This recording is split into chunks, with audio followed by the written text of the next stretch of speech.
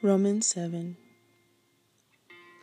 Now, dear brothers and sisters, you who are familiar with the law, do you know that the law applies only while a person is living?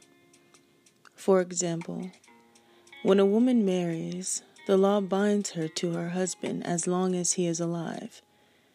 But if he dies, the laws of marriage no longer apply to her. So while her husband is alive, she would be committing adultery if she married another man. But if her husband dies, she is free from that law and does not commit adultery when she remarries. So, my dear brothers and sisters, this is the point.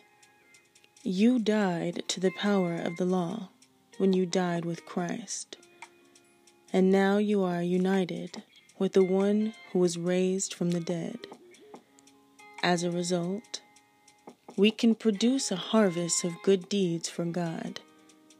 When we were controlled by our old nature, sinful desires were at work within us, and the law aroused these evil desires that produced a harvest of sinful deeds, resulting in death. But now we have been released from the law, for we died to it and are no longer captive to its power. Now we can serve God, not in the old way of obeying the letter of the law, but in the new way of living in the Spirit. Well then, am I suggesting that the law of God is sinful? Of course not. In fact, it was the law that showed me my sin. I would never have known that coveting is wrong if the law had not said, "You must not covet." But sin used this command to arouse all kinds of covetous desires within me. If there were no law, sin would not have that power. At one time I lived without understanding the law, but when I learned to command not to covet, for instance, the power of sin came to life and I died. So I discovered that the law's commands, which were supposed to bring life, brought spiritual death instead. Sin took advantage of those commands and deceived me. It used the commands to kill me, but still, the law itself is holy, and its commands are holy and right and good. But how can that be? Did the law, which is good, cause my death? Of course not. Sin used what was good to bring about my condemnation to death. So we can see how terrible sin really is. It uses God's good commands for its own evil purposes. So the trouble is not with the law, for it is spiritual and good. The trouble is with me, for I am all too human, a slave to sin. I don't really understand myself, for I want to do what is right, but I don't do it. Instead, I do what I hate. But if I know that what I am doing is wrong, this shows that I agree that the law is good. So I am not the one doing wrong. It is sin living in me that does it. And I know that nothing good lives in me, that is, in my sinful nature. I want to do what is right, but I can't. I want to do what is good, but I don't. I don't want to do what is wrong, but I do it anyway. But if I do what I don't want to do, I'm not really the one doing it. It is sin living in me that does it. I have discovered this principle of life, that when I want to do what is right, I inevitably do what is wrong. I love God's law with all my heart, but there is another power within me that is at war with my mind. This power makes me a slave to the sin that is still within me. Oh, what a miserable person I am. Who will free me from this life that is dominated by sin and death? Thank God. The answer is in Jesus Christ, our Lord. So you see how it is, in my mind, I really want to obey God's law, but because of my sinful nature, I am a slave to sin.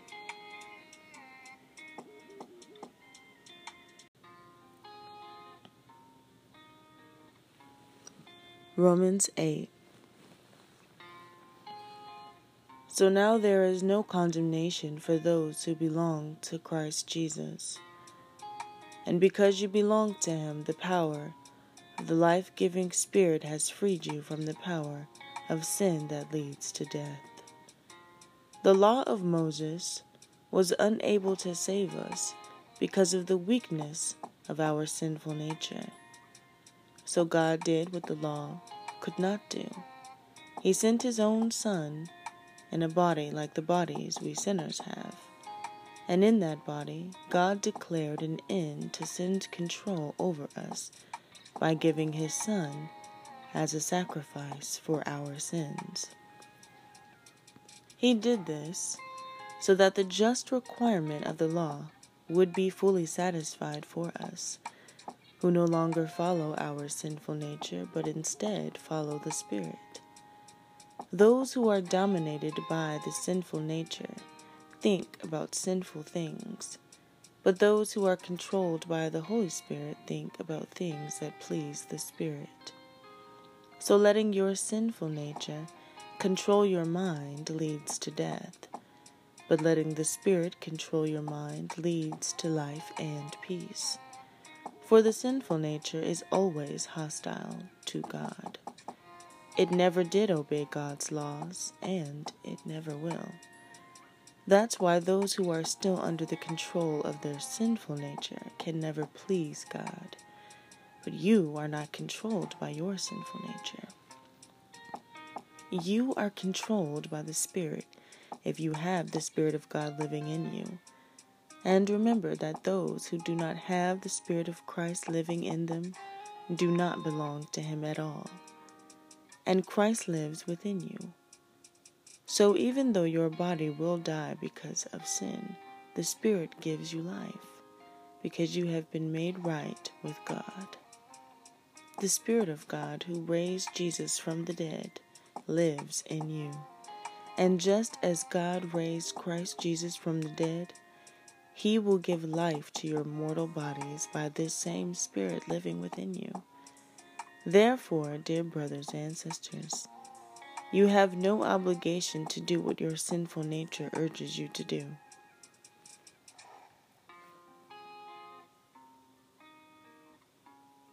For if you live by its dictates, you will die.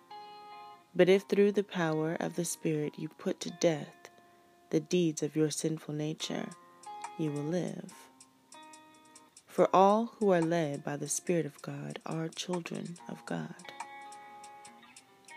So you have not received a spirit that makes you fearful slaves.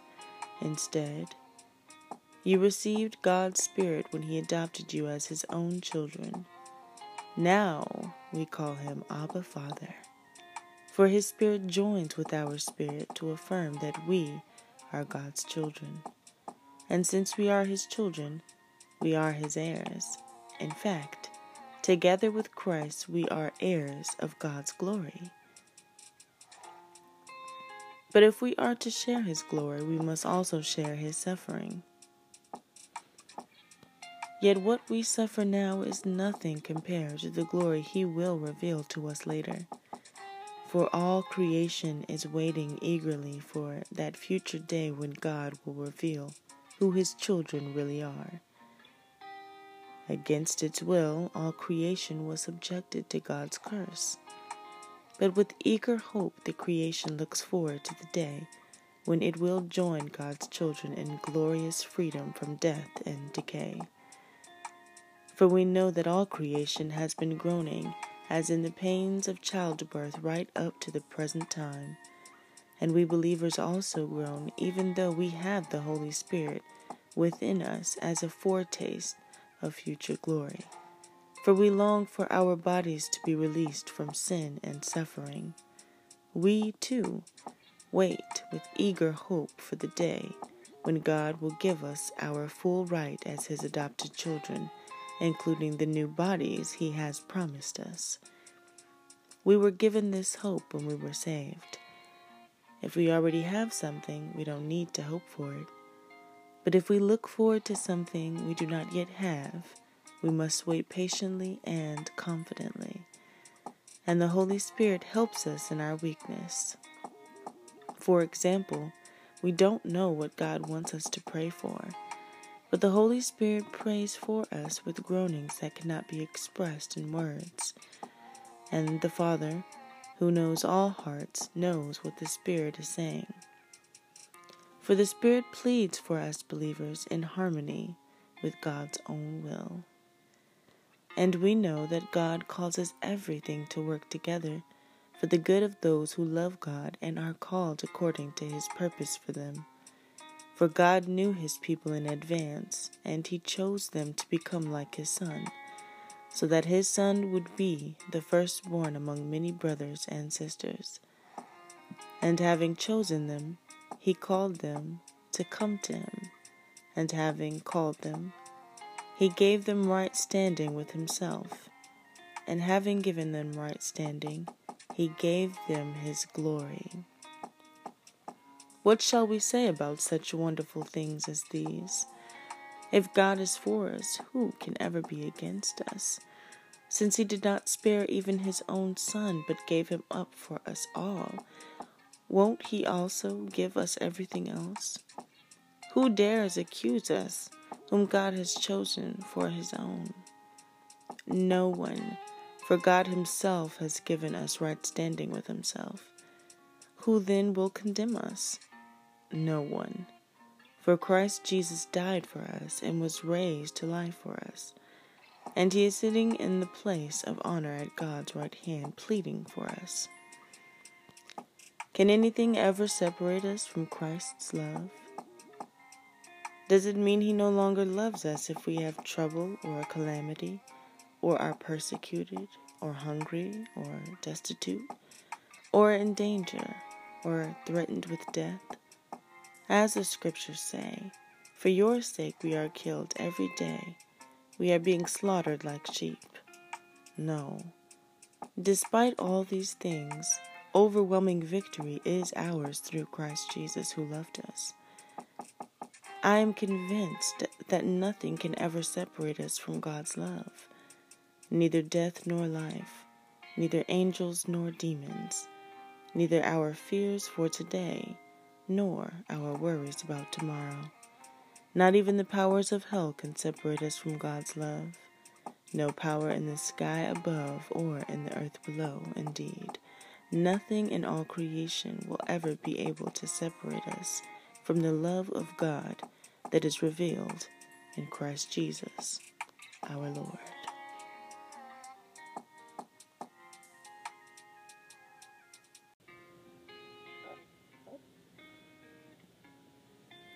Romans 9.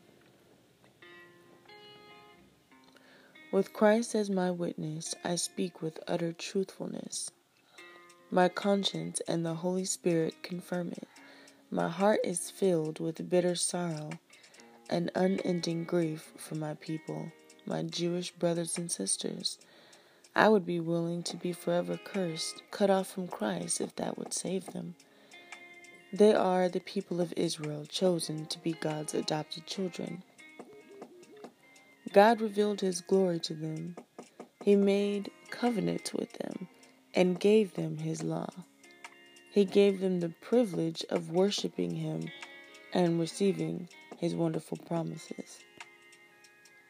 Abraham, Isaac, and Jacob are their ancestors, and Christ Himself was an Israelite as far as His human nature is concerned, and He is our God, the one who rules over everything and is worthy of eternal praise. Amen. Well then, has God failed to fulfill His promise to Israel? No. For not all who are born into the nation of Israel are truly members of God's people. Being descendants of Abraham doesn't make them truly Abraham's children. For the Scriptures say, Isaac is the son through whom your descendants will be counted. though Abraham had other children too. This means that Abraham's physical descendants are not necessarily children of God. Only the children of promise are considered to be Abraham's children. For God had promised, "I will return about this time next year, and Sarah will have a son." This son was our ancestor Isaac. When he married Rebekah, she gave birth to twins, but before they were born, God sent this message.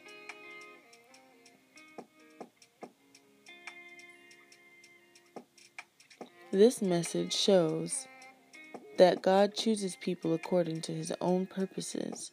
He calls people, but not according to their good or bad works. She was told, "Your older son will serve your younger son." In the words of the scriptures, "I loved Jacob, but I rejected Esau." Are we saying then that God was unfair? Of course not. For God said to Moses, "I will show mercy to anyone I choose, and I will show compassion to anyone I choose." So it is God who decides to show mercy. We can neither choose it nor work for it. For the scriptures say that God told Pharaoh, "I have appointed you for the very purpose of displaying my power in you, and to spread my fame throughout the earth." So you see, God chooses to show mercy to some, and he chooses to harden the hearts of others so they refuse to listen. Well then, you might say, why does God blame people for not responding? Haven't they simply done what he makes them do? No, don't say that. Who are you, a mere human being, to argue with God? Should the thing that was created say to the one who created it, "Why have you made me like this?"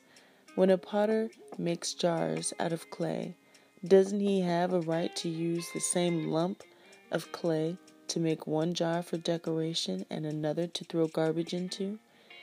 In the same way, even though God has the right to show his anger and his power, he is very patient with those on whom his anger falls, who are destined for destruction.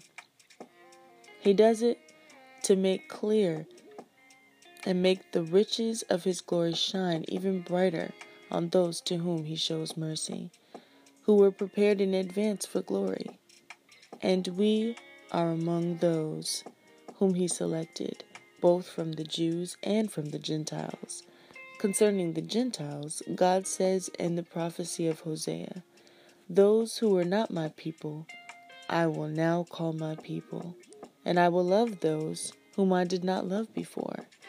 And then, at the place where they were told, "You are not my people," there they will be called children of the living God. And concerning Israel, Isaiah the prophet cried out, "Though the people of Israel are as numerous as the sand of the seashore, only a remnant will be saved. For the Lord will carry out his sentence upon the earth, quickly and with finality." And Isaiah said the same thing in another place. "If the Lord of heaven's armies had not spared a few of our children, we would have been wiped out like Sodom, destroyed like Gomorrah." What does all this mean? Even though the Gentiles were not trying to follow God's standards, they were made right with God, and it was by faith that this took place. But the people of Israel, who tried so hard to get right with God by keeping the law, never succeeded. Why not? Because they were trying to get right with God by keeping the law instead of by trusting in him. They stumbled over the great rock in their path. God warned them of this in the scriptures when he said, "I am placing a stone in Jerusalem that makes people stumble, a rock that makes them fall. But anyone who trusts in him will never be disgraced."